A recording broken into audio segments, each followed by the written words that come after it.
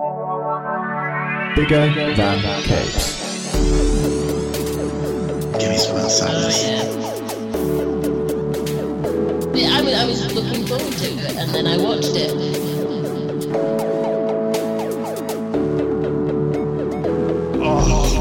Oh, dry.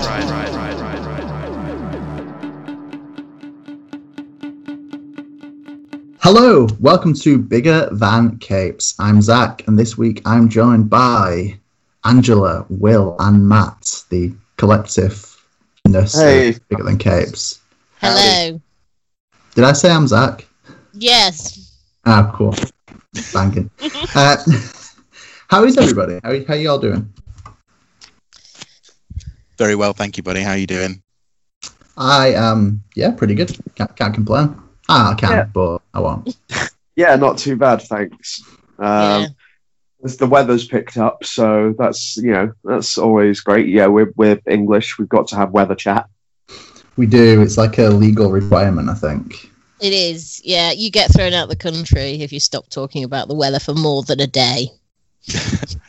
But today the sun is mocking my interior isolation, as it's for once a nice weekend, and I've got nowhere to go. That's the true sign of the distance between me and Will, because here it is a little bit windy, raining, and quite grey. I have more Zach weather. I don't have the rain, but it's dull and cold and windy. So Welcome to Costa del Derbyshire.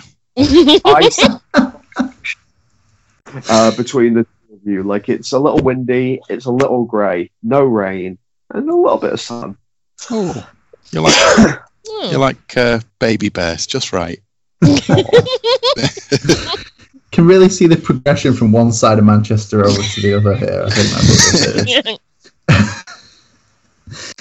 is. So this month is our March roundup of indie comics, although it's coming out in April because of the way time happens to us all. Yeah, the way March exists. It seemed to happen to you a lot just then. Yeah. Really slowly. all hit me very slowly, but also all at once. But first, let's open this up to a little of our all catching up and whatnot. You been doing stuff, guys, or not? Or well, I've watched the first episode of Amazon's Prime's Invincible. Oh yeah, how is it? Animation adaptation. I think it seems pretty good so far. I was saying earlier, it feels like a Justice League style of animation, but with loads of sort of intestines and some swearing. That's the sort of vibe on it. It's a tricky one because it's pretty faithful to the comic, and I know exactly where it's going, so it's not, for me at least, full of twists and turns. Mm. But it feels true. It feels true to the comic so far. So, yeah, hopefully that remains good. Brilliant. It's something I'm hoping to check out at some point. But yeah, I have to wait a while. Yeah. Yeah. You need it all to be out. Yeah. Yeah. I think it might struggle in comparison to The Boys or Umbrella Academy by being in animation. Mm. I don't think it'll. I don't. Cut some people off. Yeah, I don't think it'll be as widely appealing. But I think for what they're knowing where the story goes and what it would look like with like anything less than perfect CGI, I think animation might be a good choice. Yeah, definitely. Anyone else have anything cool? I mean, cool is Relative. To follow on with the conversation I had with Will last week, I finished Superstore. Oh yeah, it's fine. Complete. Yeah. And you told me that you noticed the cameo by a returning guest from this podcast. That suggests that she's been here, and that's very much not true. Yeah, I can't remember the character's name in either thing, but the person that was in Mr. Saint Nick made a cameo as one of the heads of corporate in Superstore, and if anyone can tell me her name, that'd be great. But I'd say by the person in Mr. Saint Nick, he doesn't mean Kelsey Grammer. no. She is not Kelsey Grammer. God damn it, Matt! Now I have to Google this ultimately uninteresting piece of information. Ruining the podcast once again. It's my. It's the fact that you put Mr. and Sane and Nick in, and it still isn't the first option on IMDb. That's how little they give a shit about this film. Anna Ortiz. I got away. Anna Ortiz, who was Lorena in, of course, the cinematic classic that is Mr. Saint Nick, makes a one-episode cameo in Superstore. And I, for one, can't wait for her to be back on the podcast when she shows up in something else you watch. You know what? I think if you wanted to do a Mr. Saint Nick podcast where you systematically went through and interviewed every single member of the cast, except Kelsey Grammer. Yeah, I don't think it would be through lack of trying. I just don't think Kelsey Grammer would want to do it. I think everybody else would be like, sure, why not? That's a really weird request, but okay. We need to get, like, my big get for that would be the guy who was the prisoner. Lovely. I really thought you were going to say would be, if we can get you now, his brother from Frasier. No, it's Mr. Saint Nick podcast. So, like, it'd be the guy who was the really friendly and helpful prisoner who was suddenly injected into the pot and, like, talk to everyone as if he'd been there all along. Like, if I can get the most valuable player in a Hallmark film, if you will. If I can get him, then I've succeeded. Because, like, the thing is, like, I feel like I mean, I love Wallace Shawn, and I'd love to have the chance to chat to Wallace Shawn. He's a great actor. He's been in a couple of, like, films I really love. And he was a Christmas wizard in Mr. Saint Nick, but he wasn't the really sweet, helpful himbo prisoner. There are a lot of ways for this podcast to get derailed. Did anyone have money on Mr. Saint Nick for this week? This is the most surprising of them. I often do actually have money on Mr. Saint Nick when it's all four of us together. So just made you a mint today. Yeah, I'm quids in on this one. I've just got it in my mind's eye of Matt making a documentary where instead of interviewing Kelsey Grammer because he couldn't be bothered, he ends up interviewing the owner of the dog that was starred in Frasier. Like the closest you can get.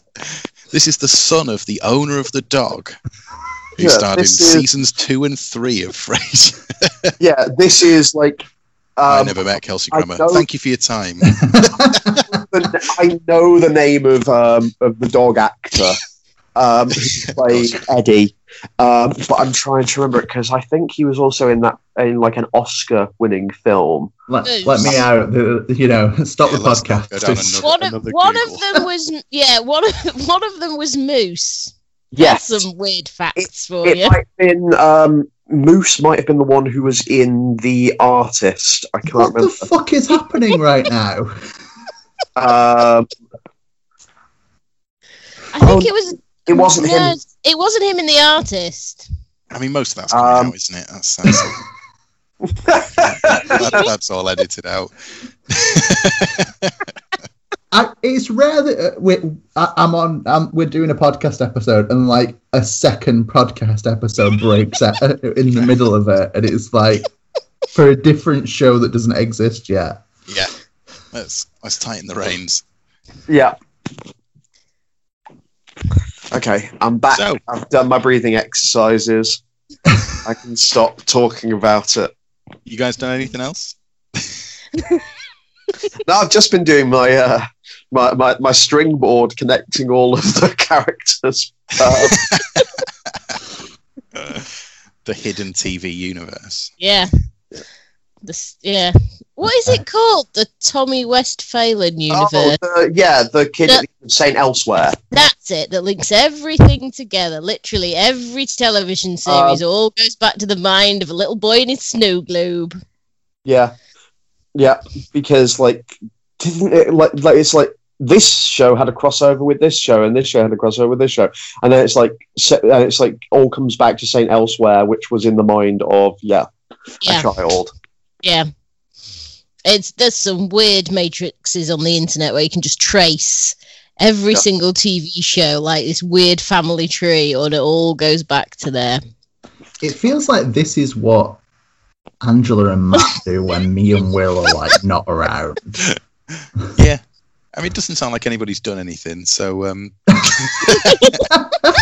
should we talk about these comics? We've We've all had far too much time on our own. Yeah, I think we desperately need to hang out. I think that's what this is. Let's hear a word from our sponsor. God help me! I've ended up on the Frasier wiki. Just stop. Turn it off. No maps. So. Our sponsor is Travelling Man. They're based in Manchester, Leeds, Newcastle, and New York, and they do all the things we like: comics and board games, and manga and RPGs and CCGs and Funko Pops and all the good stuff. All the good stuff. To spend your hard-earned bucks on. They're available now at travellingman.com and for click and collects by phoning them, I think, is the way that works, I guess. So, phone some people. That's all. Anyone want to add anything to? No, I think that sums Plenty up. of stuff. Yeah. Nailed it. Thank you. I'll be here all week. So, this is our monthly roundup. Yes. We're going to talk about some comics. Yeah. Those comics are going to be Shadecraft, Jonna and the Impossible Monsters. Nailed it. Carmen and Orphan and the Five Beasts. Oui. So I'm going to kick us off here with Shadecraft #1, which is from Image Comics. It has been written by Joe Henderson. It has been arted by Lee Garbett, coloured by Antonio Fabella, and it has been lettered by Simon Boland. So, what's Shadecraft, I hear you ask? Shadecraft, it's a comic book that we've read. So, in a nutshell, running home one night, as you do after you mistakenly kiss one of your only two friends, Zadie finds herself attacked by shadows. As you do. Then suddenly, all of her school knows about this somehow. Then we find out her brother has been in a coma for a year following a car accident. Then she gets attacked by shadows again. Then she gets saved from the shadows by her own shadow. Shadows. Yeah. Any questions on that synopsis?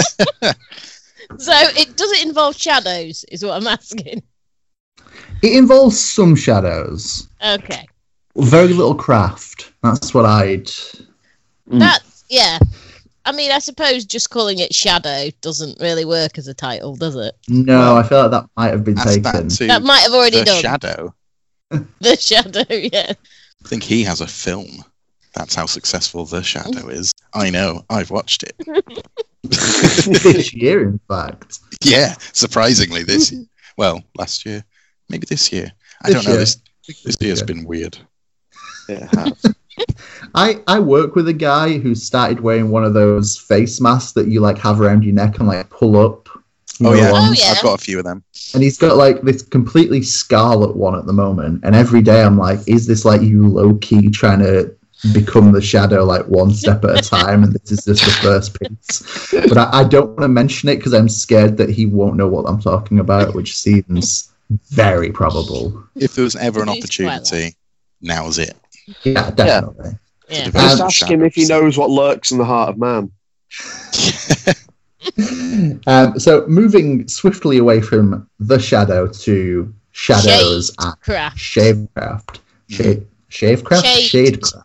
Yeah. Shadecraft. Craft. To our sponsors, Shavecraft. This is a little bit of a weird first issue for me. I think there's a lot in the pages we have, but I feel like there needed to be more pages to kind of better pace this issue. What do you guys reckon? I broadly agree with that. I think it suffers from the 20-page tradition. Yeah. Yep. And by the end of this comic, I don't really know what the driving force is. I don't know what the stakes are. I don't know. Like you say, I don't really know what happens next. I think it doesn't. I don't think it does a brilliant job of telling you what the kind of the point is of the story. And I think over the course of a trade, that wouldn't be a problem necessarily. Like you could have those answers immediately in the next issue. But just as a standalone issue, I don't think I got quite enough out of what was there, story wise anyway. Yeah, I think that's fair. It's interesting. I feel like the artwork kind of speaks to me more here than the actual story. I think Lee Garbutt's art is really good, and I think the depiction of shadows and light is really nicely done throughout. Yeah, the technique for the shadows is really cool. The sort of smoke effects, but sometimes it's liquidy. And I think, as you say, making something which is incorporeal seem to have weight in the panel. I think that does a really, really good job of that. Yeah. I felt like you had more to go to. I interrupted you. I think you might be surprised. But yeah, I do feel like as a first issue, this kind of ends at a point where I'm not ready for it to end, and ends when I feel like there doesn't feel like there's a cliffhanger to this. It doesn't feel like there's a hook for a next issue. Kind of weird. I had the opposite reaction, as usual. Good. As usual. Because I some of it I felt was really awkward. Like the whole, hey, here's your brother who has been in a coma for like some time. Why is it always a year? Why is it always a year? But yeah, I mean, some of the exposition was pretty awkward, and it felt like we just have to get that in there because we have to explain hey, her brother's in a coma. We just need to explain that because we need it for the end. Spoilers. And that felt a little bit awkward. So it felt like maybe if you had longer, that sort of thing would be a bit more organic. But at the same time, because at first I was like, oh, the shadow's actually just a metaphor for her own internal anxieties and stuff. Maybe it probably didn't help I read this after Carmen. So I was probably it was flavoured a bit. I was already in that weird existential metaphysical mindset to start with, so maybe that's why I was interpreting it like that. But I did like that it ended the way it did, because I thought that, I get now what... it felt like there was now a place to go. It felt like we have established who... It just felt like a bit of an establishment issue, like we're establishing who the characters are, we're establishing the general... hey, there are shadows and they are possibly bad. And then there was also, establishing the sibling relationship. I mean, that was a bit awkward as well when you're just like, you know what, bro, I hate you. And it's like, okay, and then she's just reeling off all the reasons why. And it is, again, very exposition-y. So, yeah, there was that. But I did think the ending for me was, I felt more hooked by the ending, I think, than... certainly you two did. Yeah, no, that's cool. Okay, that's good. Differing opinions. They're really good. Yeah, I just think without knowing what the sort of jeopardy is, I find it hard to get hooked on, like, why is he a shadow? Why is he protecting her? What happens if he doesn't? You see, that's what I like. I like having all those questions because I feel like there's somewhere for that to go. Gotcha. Yeah. It hit me without that. I sort of don't care.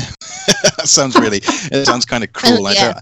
I don't mean to be especially negative because, as you say, I think the art is actually really cool in this book, and in general, like the idea of shadow magic, that works for me.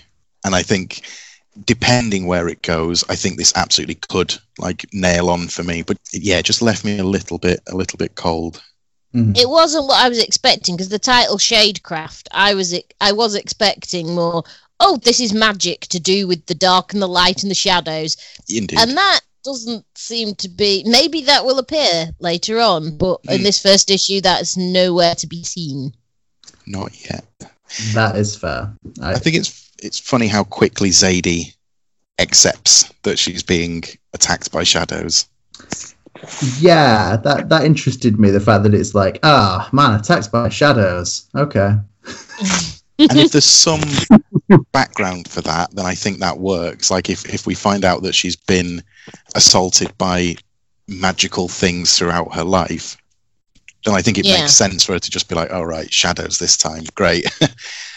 But I think without that, it with all the exposition in place, it seems that felt a bit rushed in terms of her reaction to being attacked by shadows. Was just, "Oh well, this is happening, and it's definitely happening, and I need to tell my friends about it." Yeah. Mhm. Yeah, that's a good point. I'm not sure how eager I would be to be like, "Hey guys, I think I just got attacked by shadows after, walking home from school," and I feel like you guys would be like, "Yeah, sure, okay." Yeah. Yeah, we believe you. Yeah. And not to say that her friends do particularly believe her, but it's odd to me that this starts and she talks about her. Does she talk about her mum being afraid of the dark? Or Yeah. no, Somebody is. she's not afraid of the dark, and then her friend says about the dark being scary and so on and so forth. And Yeah. so there's some underlying fear of the dark. Maybe Illinois is just chock full of possessed shadows. Yeah, it's complete Yeah. darkness. And also, this gave me the reward of realizing that Joliet, Illinois, is a real place, because I had previously believed that it was a fictional place just where the prison is from the Blues Brothers. But that is largely because I'd never really looked into anything. I looked it up on a map once because I did think it was just a place where a prison was, and then I looked it up on a map. I was like, no, it exists. The place Incidentally, with though, a prison. There is a prison there. There is a prison there, yeah. That's where one of the two best Blues Brothers spent some time.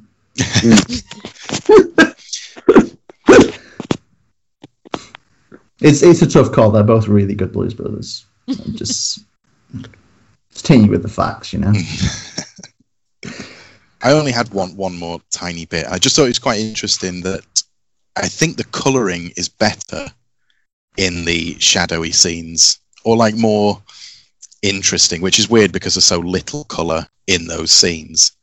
But it's got that kind of watercolour haziness about it that I think is really atmospheric. Yeah, I can see that. Yeah. There's a scene where she's sat at the base of a tree and the sort of the shadows of the limbs of the tree seem to be crawling towards her. I think the colouring's really very cool in that particular bit. Yeah. But it's just interesting compared to when it's in light, and maybe this is completely on purpose. The colour just seems it's good, but it seems quite ordinary in comparison. Yeah. Yeah, I'll give you that. I think overall, as an art team, I think Lee Garbutt and Antonio Fabella really, really nail it here. I think it is a good-looking book, and I think the colouring does really help, especially in the darker scenes. I think Will is right on that. Yeah.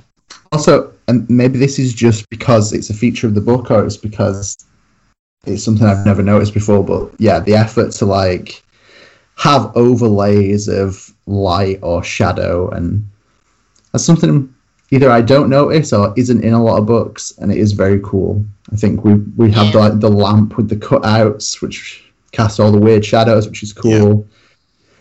Just before the panel where she's kind of surrounded by the shadows of the branches, there's a shot of an open door with the light coming through and like the flash from the camera. All good lighting details, and just let's get some more of that.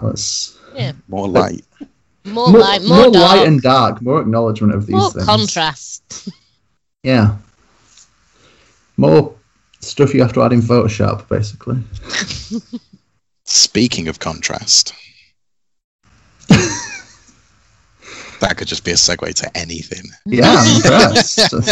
The open-ended segue. Gloriously vague. Go for it, Will.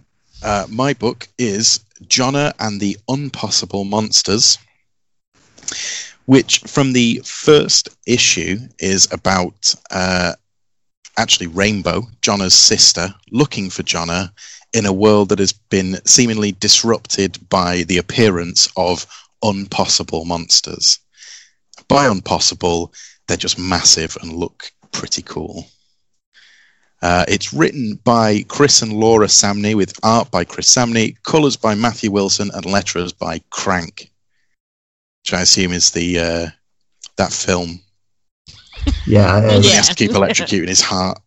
That's the one. Yeah. And on the side, just does some lettering. Yeah, has to get like adrenaline or electricity. Gets then at one point gets blown up into a giant man and has to fight.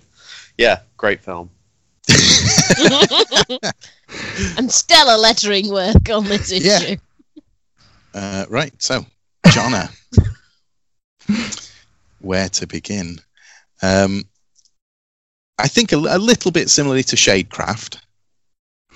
I think this may have benefited from a longer issue.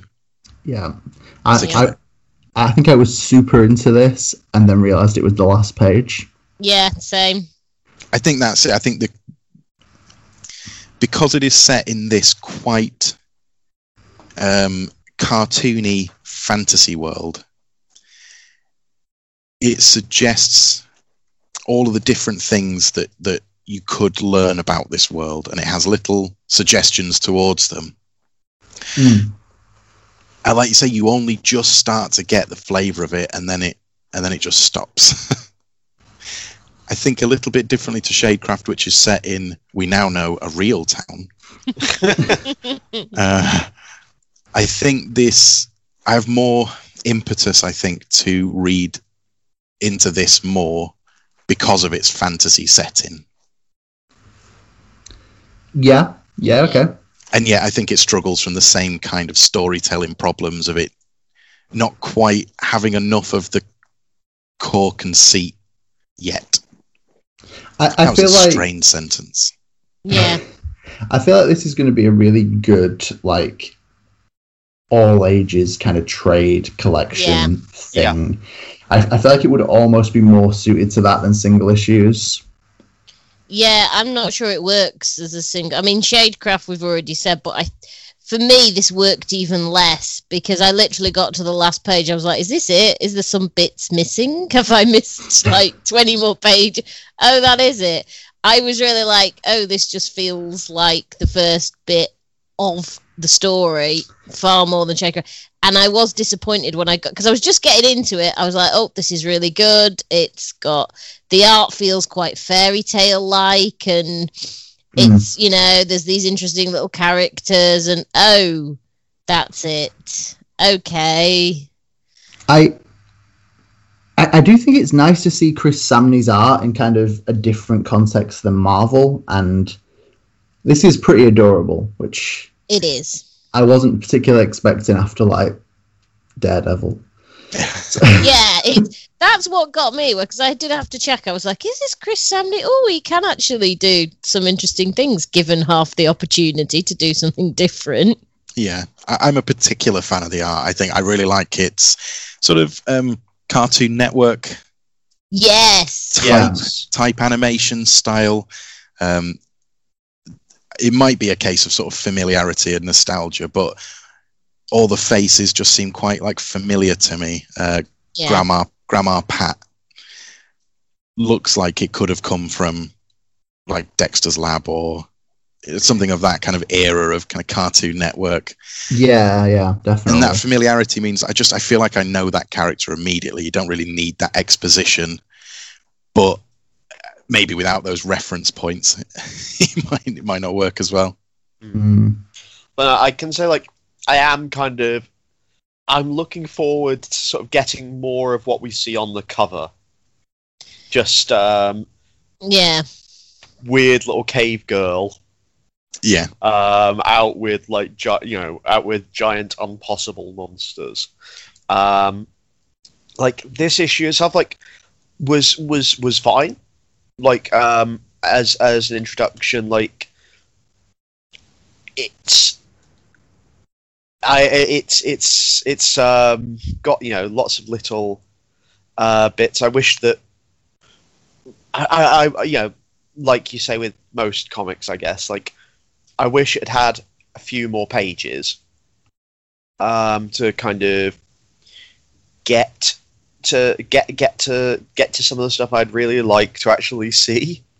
But it's something that, like I say, I could see buying for one of my little cousins or like nieces and nephews as like a really good, like, fun all ages adventure comic.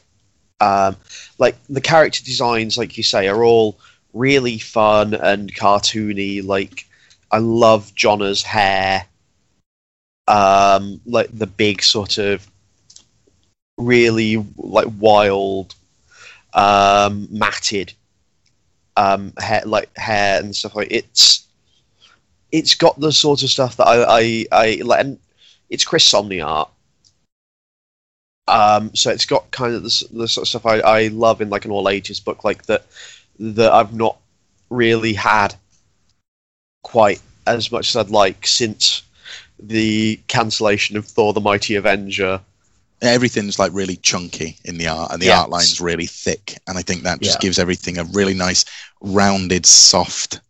The colouring goes with it as well. Things are quite fairly pastel-y. Yeah. And it gives everything just a nice kind of softness, even though it's depicting very rough sort of life. Yeah. Quite a ruined world by the monsters. You kind of get a suggestion that Jonna might have some kind of power or ability. Yeah. But we see very little of Jonna. That's the weird thing I found. Like, for something called Jonna and the Impossible Monsters, there is actually very little of Jonna or in Unpossible Monsters.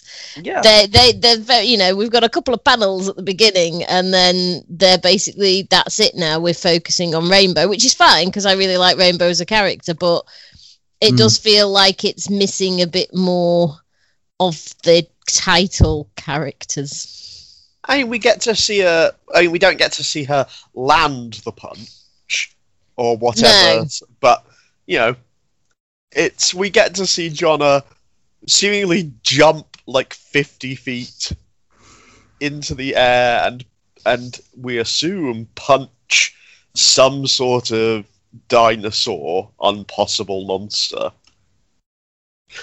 Which, to be fair, if that's what I get to see of a cute character, I'm fine with that for a first issue. Like, but I totally get the thing of like the book is named after her and after these creatures. I wish we'd gotten to see more of both things. Yeah, I get that. Yeah.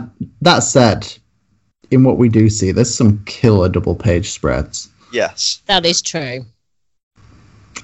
In fact, the jumping face first into a monster did remind me a lot of some of the panels we got in Savage. I was about to say that, yeah. It did remind me, that bit where she's leaping up to hit the monster. I was like, yeah, this reminds me of Savage from a couple of weeks ago. Absolutely. In a good way. Not a bad thing, no. Not a bad thing, no. I like that. And I like that because the art is so very different to Savage because it's much more cartoony. Yeah. And yet you get that lovely same euphoric feeling of seeing someone punch a monster. And that's what we're really here for. That's what we're here for, let's be honest. Has anyone ever read Headlopper? It's like literally on my backlog.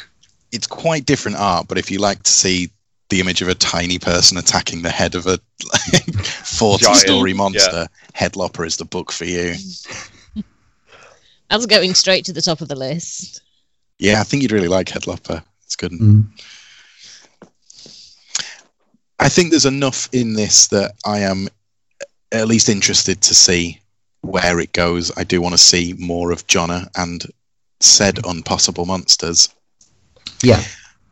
But I just quite like the world at the moment, and I think that is enough to hook me, at least to see where it goes over the next few issues, I think.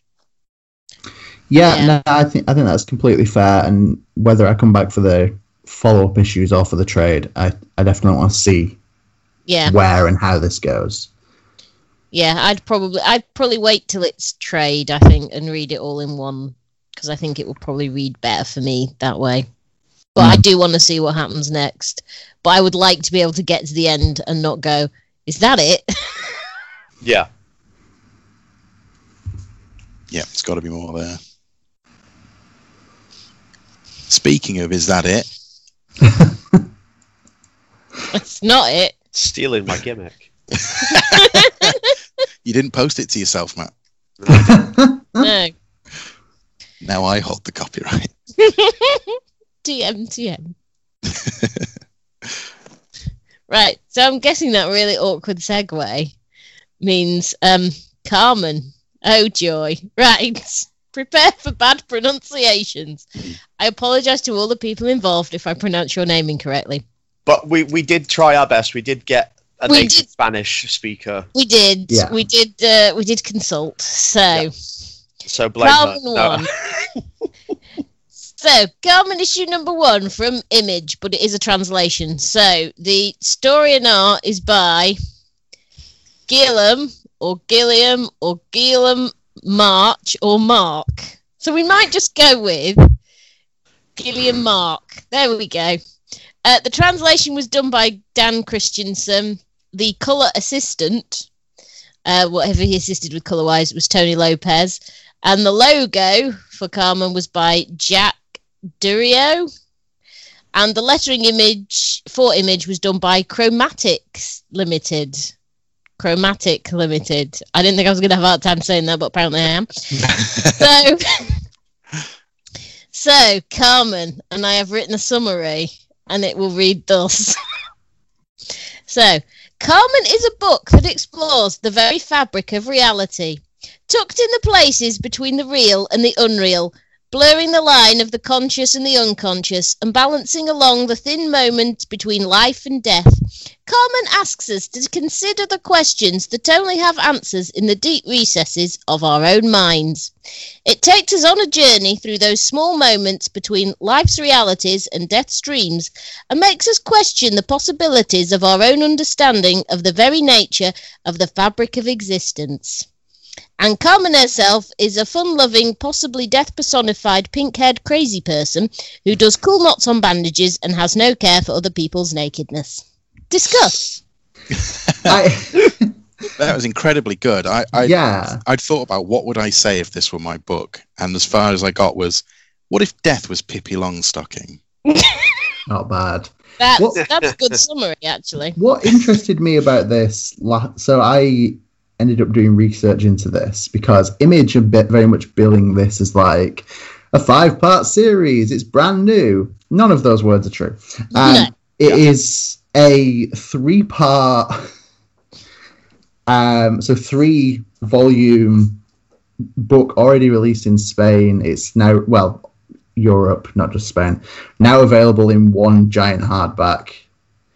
And they're also, the Image like blurb for it describes her as an unconventional angel, whereas the European blurb is just like death.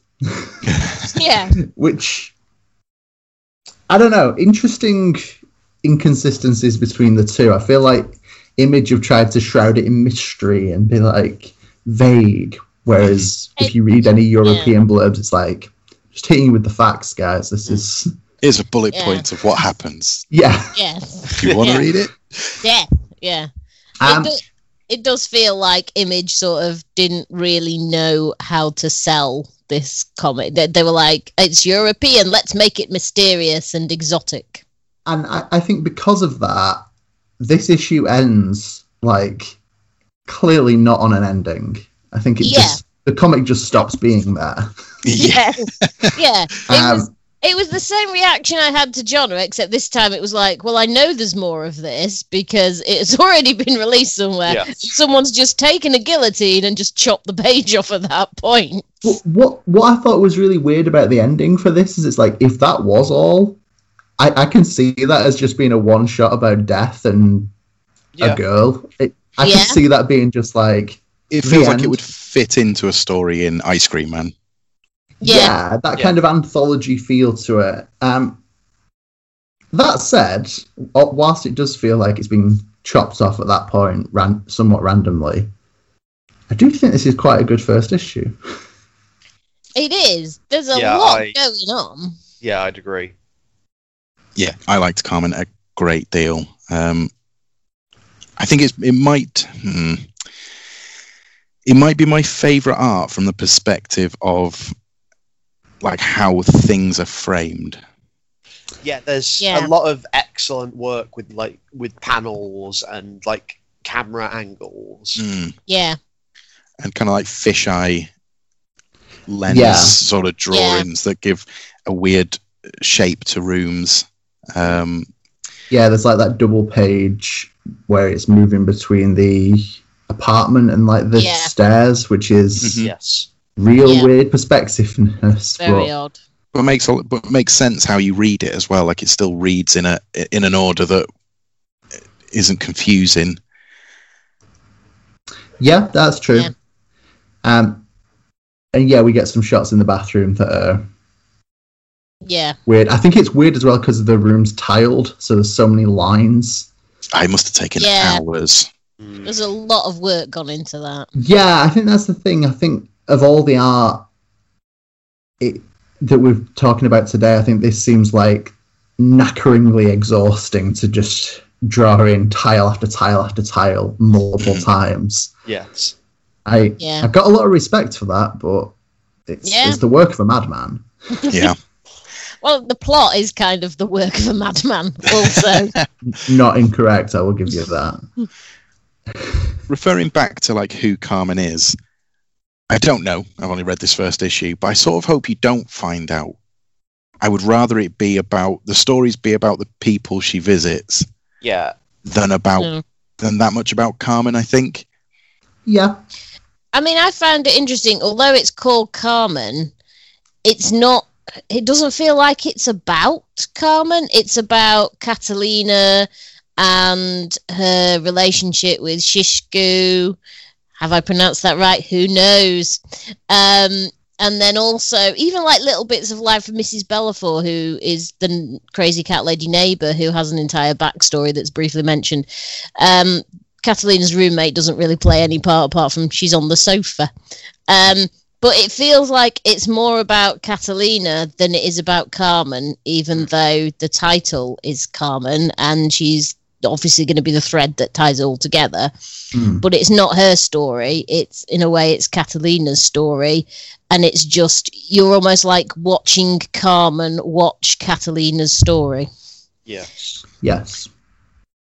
I think comparing to some of the other comics we've talked about so far today, I think the exposition is incredibly efficient. Like you learn Catalina's story in 3 pages. Yeah. And it's quite dialogue heavy, but you get every bit of information you need from those 3 pages to kind of understand who Catalina is and why she is where she is. Yeah. It is, if you compare it to the really awkward exposition of Shadecraft, where, it's literally spelled out for you. This is telling you so much more, and it's still managing to do it in a small number of pages and a small number of panels. Yeah. So you can tell a lot of exposition in a truncated way. It's just the way you do it, and this does it really, really well. Absolutely. Oh no, It Will. does. Oh. He's still alive. Okay. You briefly froze, Will. Oh, did I? Oh, I was just saying. I agree with you, Angela. Thank you. You're welcome. It was a bit less awkward than that the first time round. But what are you going to do? I don't know if this is a feature that has been commonly amongst European art before, but when Carmen is taking Catalina like around the streets, and a guy comes and picks his nose and wipes his bogey right next to her. Yeah. Her face is so manga to me. That expression of horror, like shock and disgust. Yeah. Yeah. I'd say I don't know if that is perhaps much more common in European works, and I'm just not familiar, but I think it's really great. I think that it does feel like there's definitely a more connected relationship, I guess, between like European creators and manga influencers than we. Yeah. I think it's something that we see more and more frequently in American artists and British artists, but there's definitely a ton of it in Europe.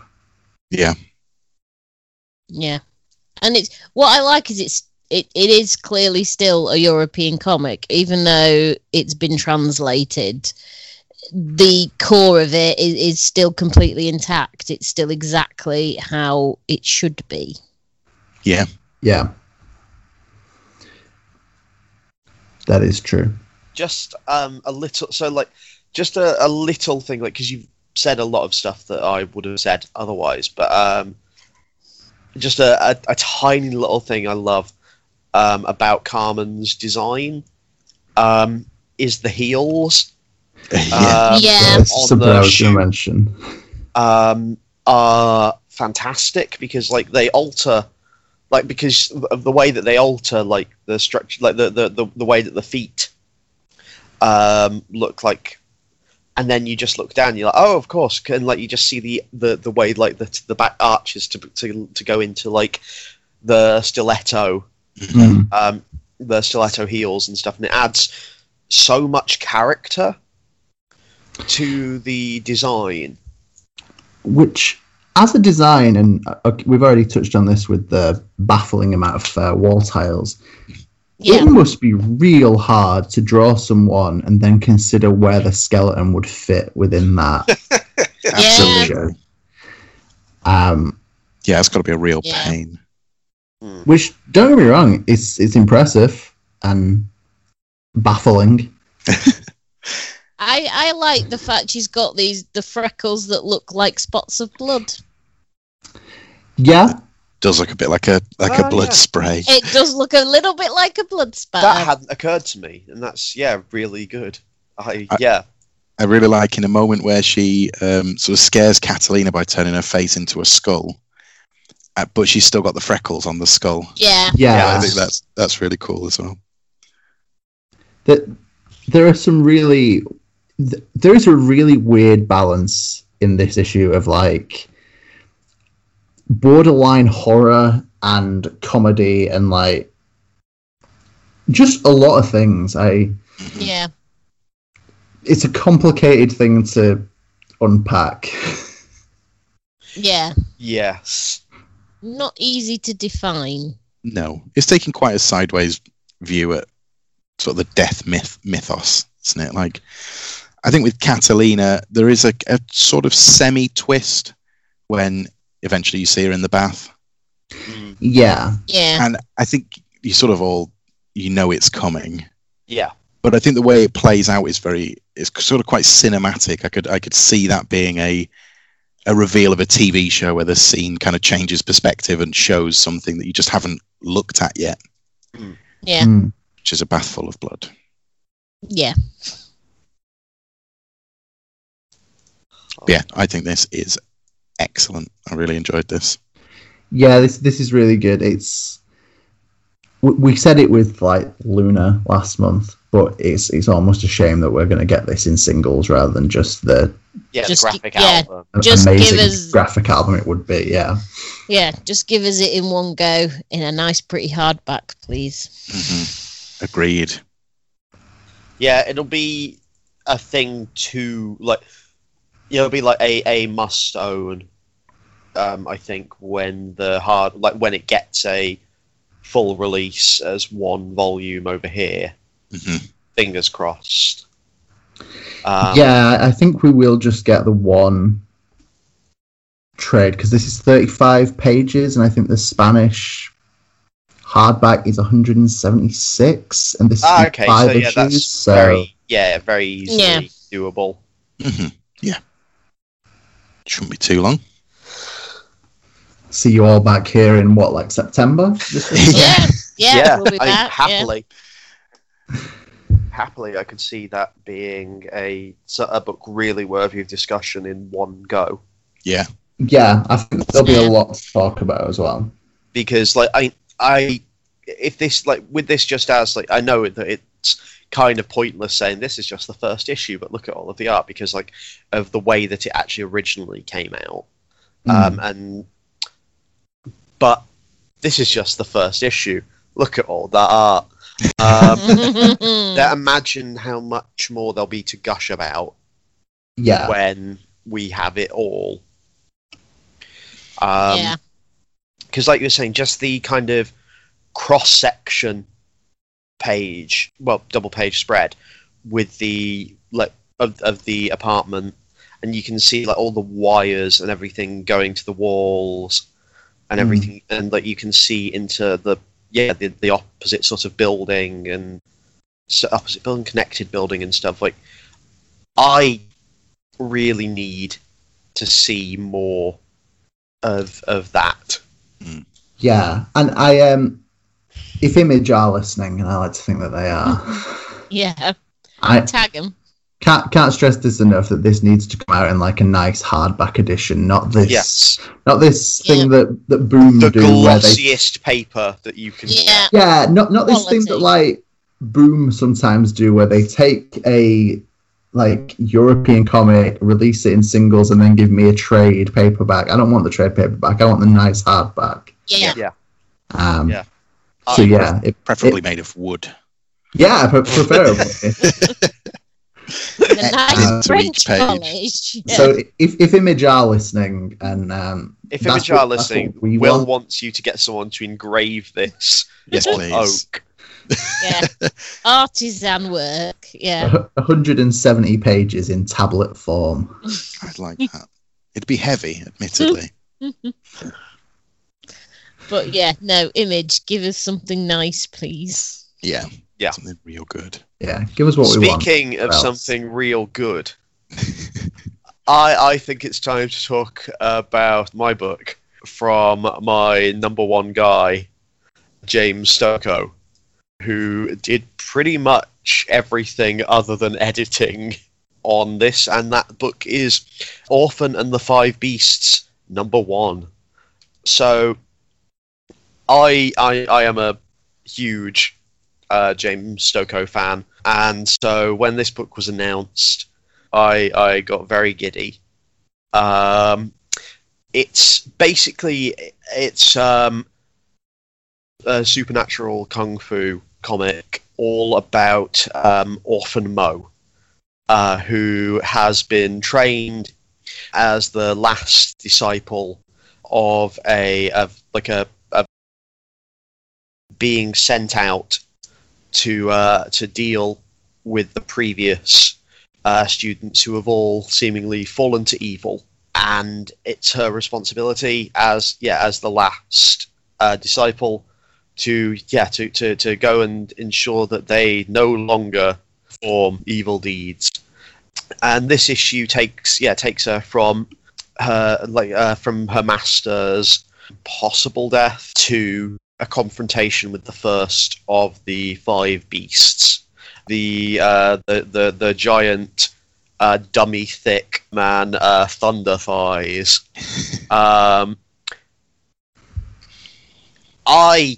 love this book, not just because it's James Stokoe, but it's also inspired by one of my favourite martial arts films, Five Deadly Venoms, down to the point that the bath sequence with the Master is practically lifted from that film. Like, it's the dialogue is different, but the kind of like man in a huge pot being like of boiling water, only his head sticking out of it thing is directly from Five Deadly Venoms, and the sort of like five previous students, and like, you are the last student that I will ever train.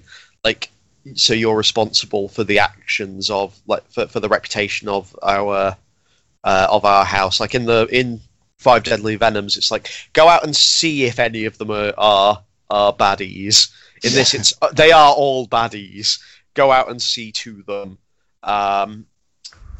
And yeah, like, and I think that this could be like, as much as I love Five Deadly Venoms, it suffers from the fact that, like, there are only two real, like, supernatural powers that are able to be displayed in that film, and that is, like, Toad, the guy with Toad style, which is basically that, like, as long as he is able to maintain his qigong, like his inner strength, he cannot be wounded at all by anything unless you, like, find this, like, he has a single weak spot, and if you touch that, then he loses all of his inner power and can be wounded like a normal man, and also, like, gecko style, or like lizard style in some translations. Like, you can, like, walk up walls, because like as if you've got sticky foot pads, but like, in a comic, whilst you lack kind of the thing of like seeing human bodies doing, like, cool martial arts tricks and stuff, and, like, doing cool kicks and flips and stuff, like, you can do more of the weird supernatural stuff, like, more of the weird supernatural stuff, and make the kind of powers granted by the styles weirder.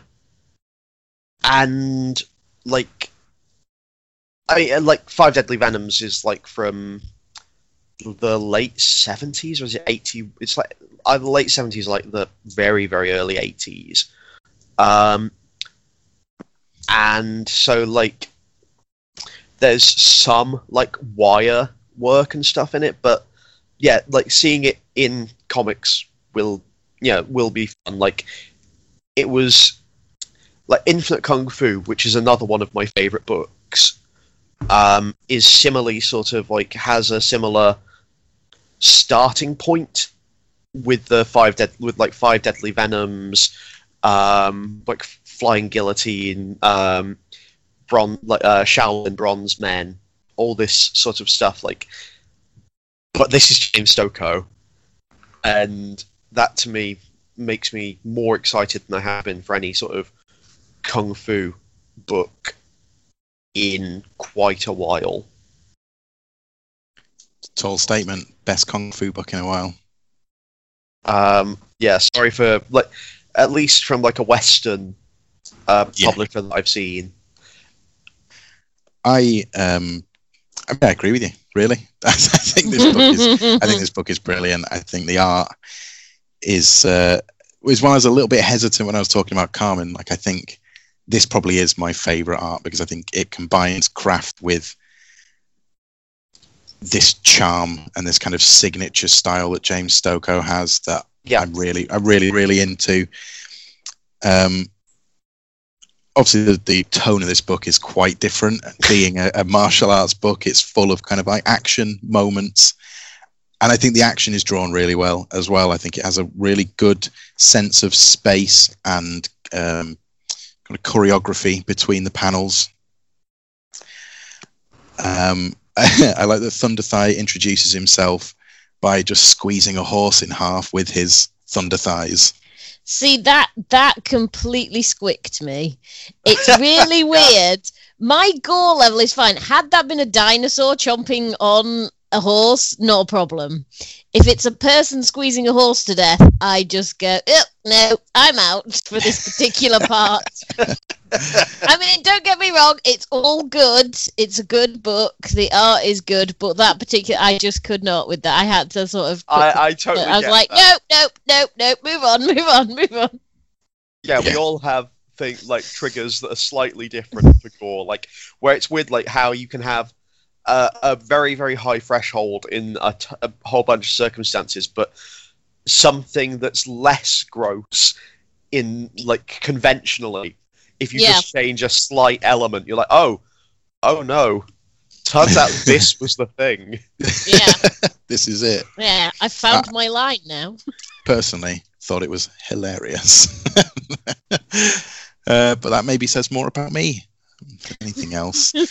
But I also like the fact that the 5 beasts have just one portion of the training. Yes. So I'm expecting all of them to have kind of one particular sort of body appendage or theme about them. And I really like that in sort of superhero or super-powered things where more X-Men than it is Avengers, where broadly most superpowered people are normally fast and strong, can often fly or jump long distances.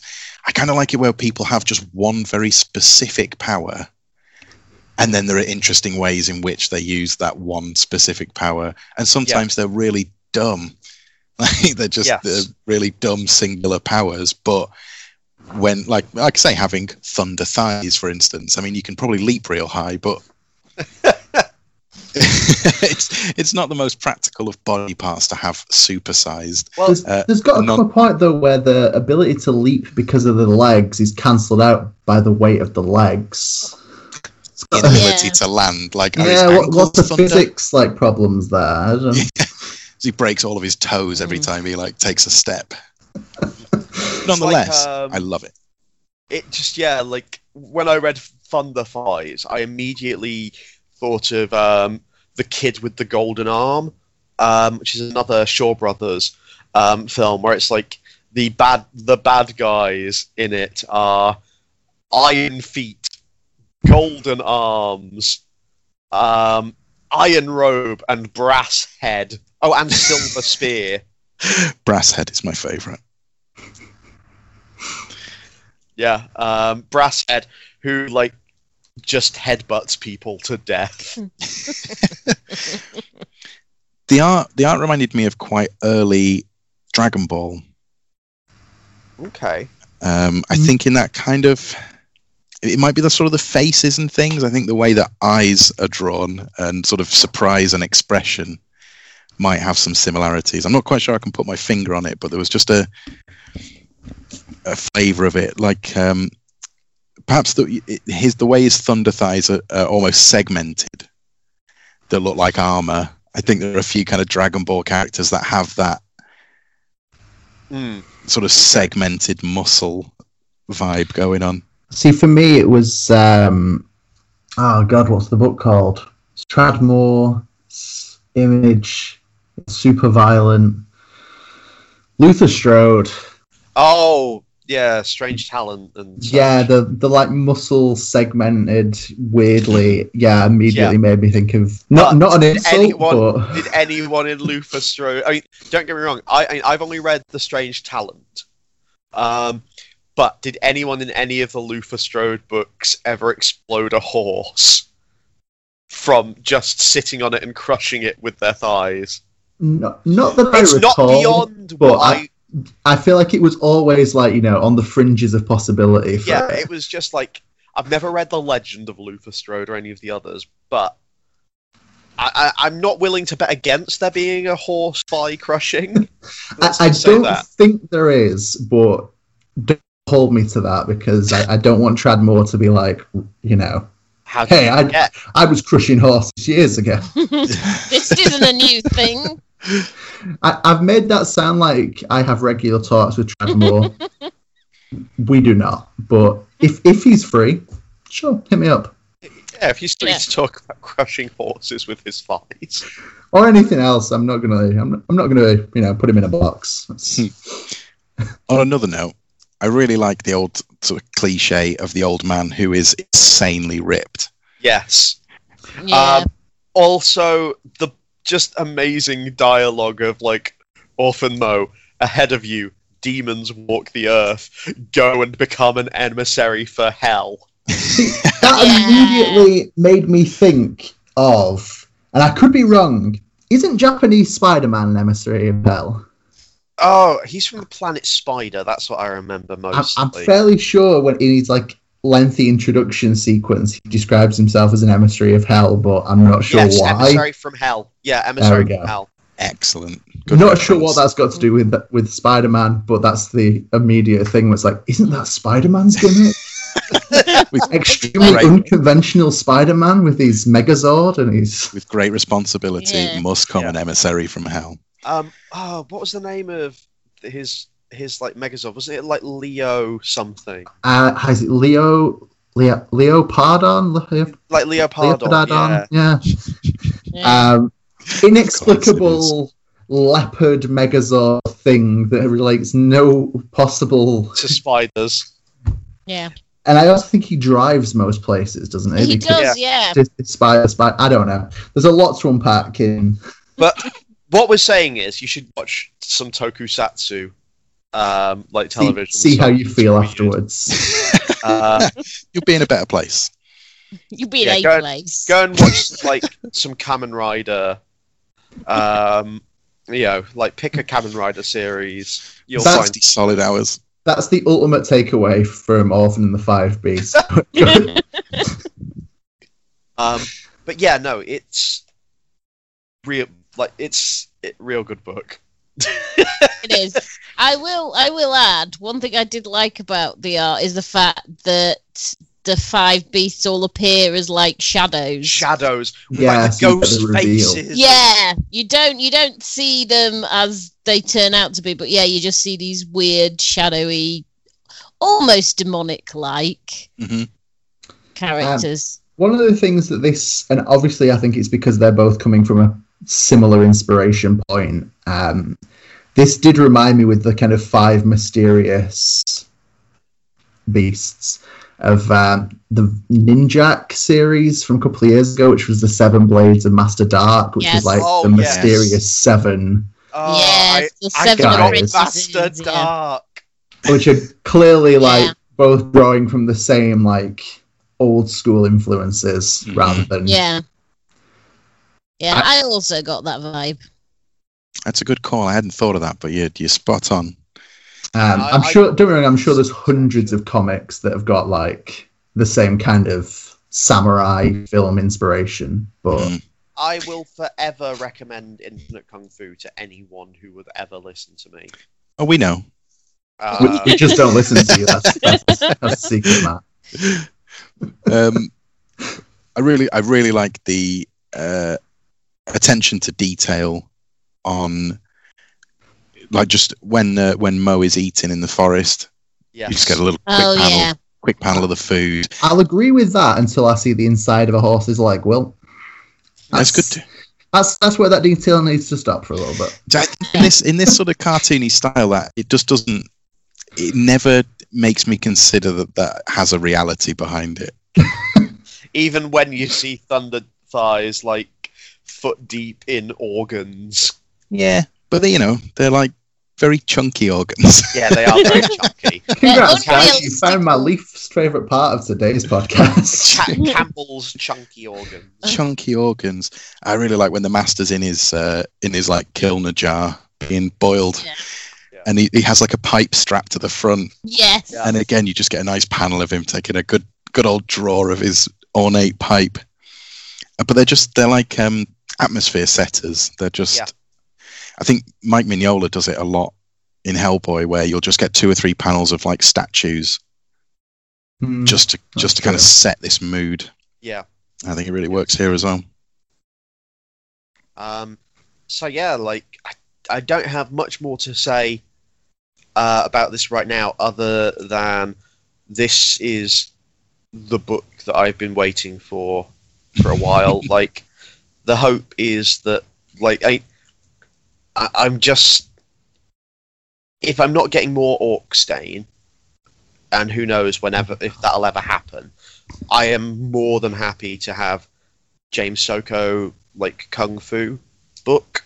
Yeah. That draws inspiration, like I say, from like kung fu films I really like. This is his first book in quite a while as well, right? The last full book he did was Dead Orbit. Oh, of course, yeah. But I believe since Dead Orbit, he did a mini comic. I say a mini comic. It was a full comic, but it wasn't that long. Called Sobek, which is really good. And I'll figure out how to get you a copy. Because you should read it. Good talk, Matt. So yeah, but it always feels like it's been a long while since a James Stokoe book when there's not a James Stokoe book coming out for me. So every month. Yeah. So yeah, I think that's everything. Shall we go into our personal rankings? Oh Christ! I've not even thought about it. Sure, yeah, I can. but first, a word from our sponsor. Take it, Matt.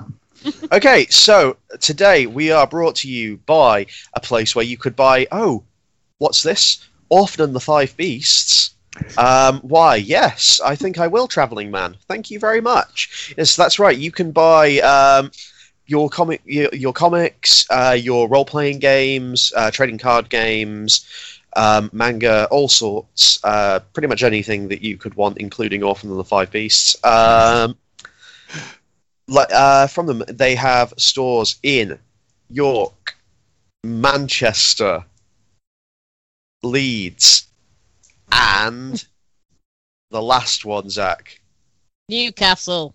Thank you, Angela. They are currently doing click and collect for like pull lists and stuff, and they also have a website at travellingman.com. Parfait. Where you can browse through their stock and order yourself something cool, because right now we need something cool to help us get through the never-ending hell world. Yes. Well said. Yeah. So, Zach, now that you've had time to think, rankings. Ah, Christ. Will, now that you've had time to think. Yeah, I'll go. This is fairly easy money for me, I think. It is Orphan and the Five Beasts as my number 1. Carmen as number 2. Genre and the Impossible Monsters as number 3. And Shadecraft as number 4 this week. Okay. I can see that. Damn. It's close. I think I am going to go Carmen as number 1. Whilst inevitably I want that giant hardback, I still think there's something about, quirky interpretation of death, and that's definitely very Zach. And then it is probably Orphan and the Five Beasts.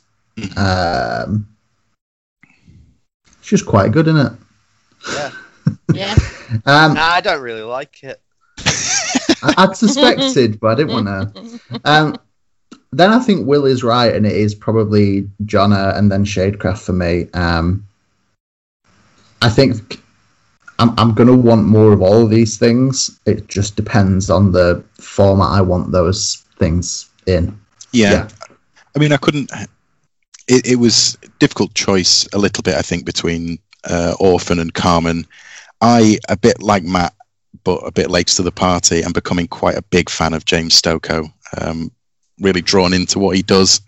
Pun intended. Yeah, I'm spreading my influence and will... But I think the dividing line between the 4 books is, I think, that both Orphan and the Five Beasts and Carmen kind of stick their premise. Yeah, and I don't think either of them hesitate on giving you all you need to want more. Yeah, and I think the other two maybe for different reasons, but just kind of miss sticking that landing perfectly in that first issue, I think. Yes. But Angela, you may be here to tell me completely different. Please do. Of course I am. Angela. So, oh god, it's hard. So, I actually really liked Shadecraft. I think I probably liked it the most out of the four of us present. There may be somebody out there in the real world who likes it even more. Who's to say?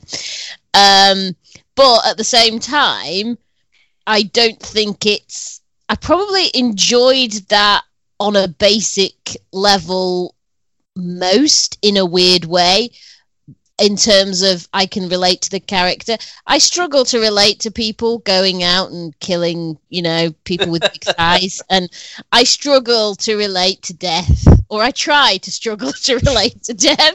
Just a sign that me and Angela have very different lives. Yeah. And I struggle to relate. I mean, I do relate to monsters, but there weren't enough monsters for me to relate to. So I suppose in that sense, but I can recognise that Shadecraft is quite weak in the plot and story. I'm going to put Carmen at number 1 because, and this is purely the reason why, it made me do the most thinking. Yeah.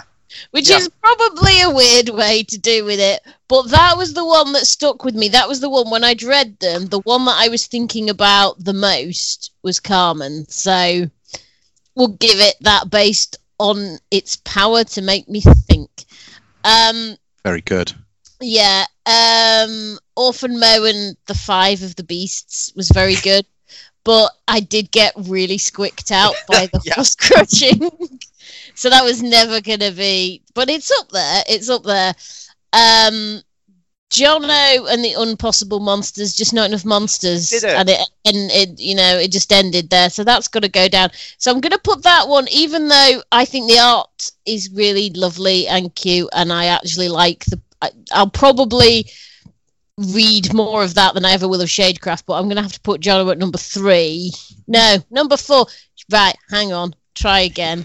Carmen, Orphan Mo, Shadecraft, Jono.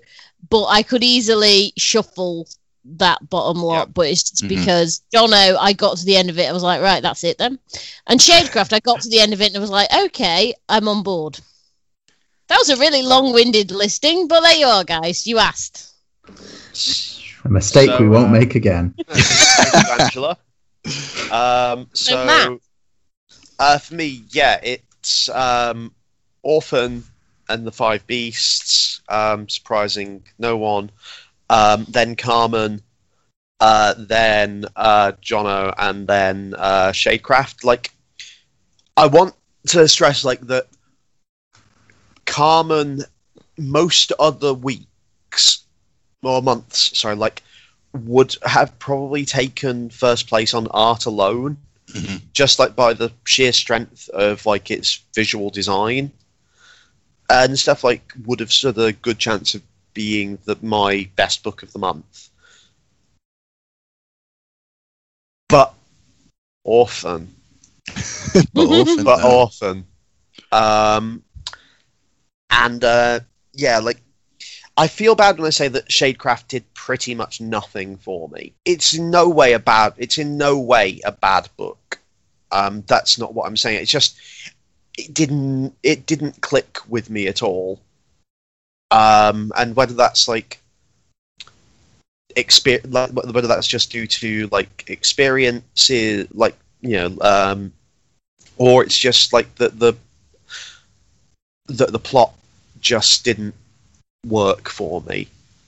I don't really know. The art is really good though. But Orphan. Matt's top 4: Orphan, and Orphan. And what's this in third place in a surprise? In a surprise showing, it's Orphan. Orphan and 4 of the 5 Beasts. Yeah, the fifth is the fifth is on strike. The other 4 are just they've crossed the picket line, and we're very disappointed in them. But yeah, so yeah, I think that's us then. Yes, perhaps it is possible. I'm now Yeah. trying to think of what the other beasts are going to be. Hurricane hands, Oh, hurricane hands. tsunami toes, other weather conditions, hail head. Hurricane hands isn't a bad one. Yeah, I'm quite pleased Yeah. with that. Might mail that to myself. And sue James Stokoe. Yeah. Suggest it. So yeah, Zach, do you want to see us out? No, but I will. Thank you. So, I've been Zach. These three have been Angela, Matt, Will. We will all continue to be these entities. Personas, yeah. I will continue to be on the Frasier wiki looking up dogs. We've been and will continue to be bigger than capes. And I like to think that this week we proved that comics are Bigger Bigger than What? capes. You guys did it so slow, and I did it really I did it at normal speed. Let's try that again. Are that we going comics. slow or normal speed? Let's go Who at normal knows? speed. That comics are Bigger Bigger than than capes. again.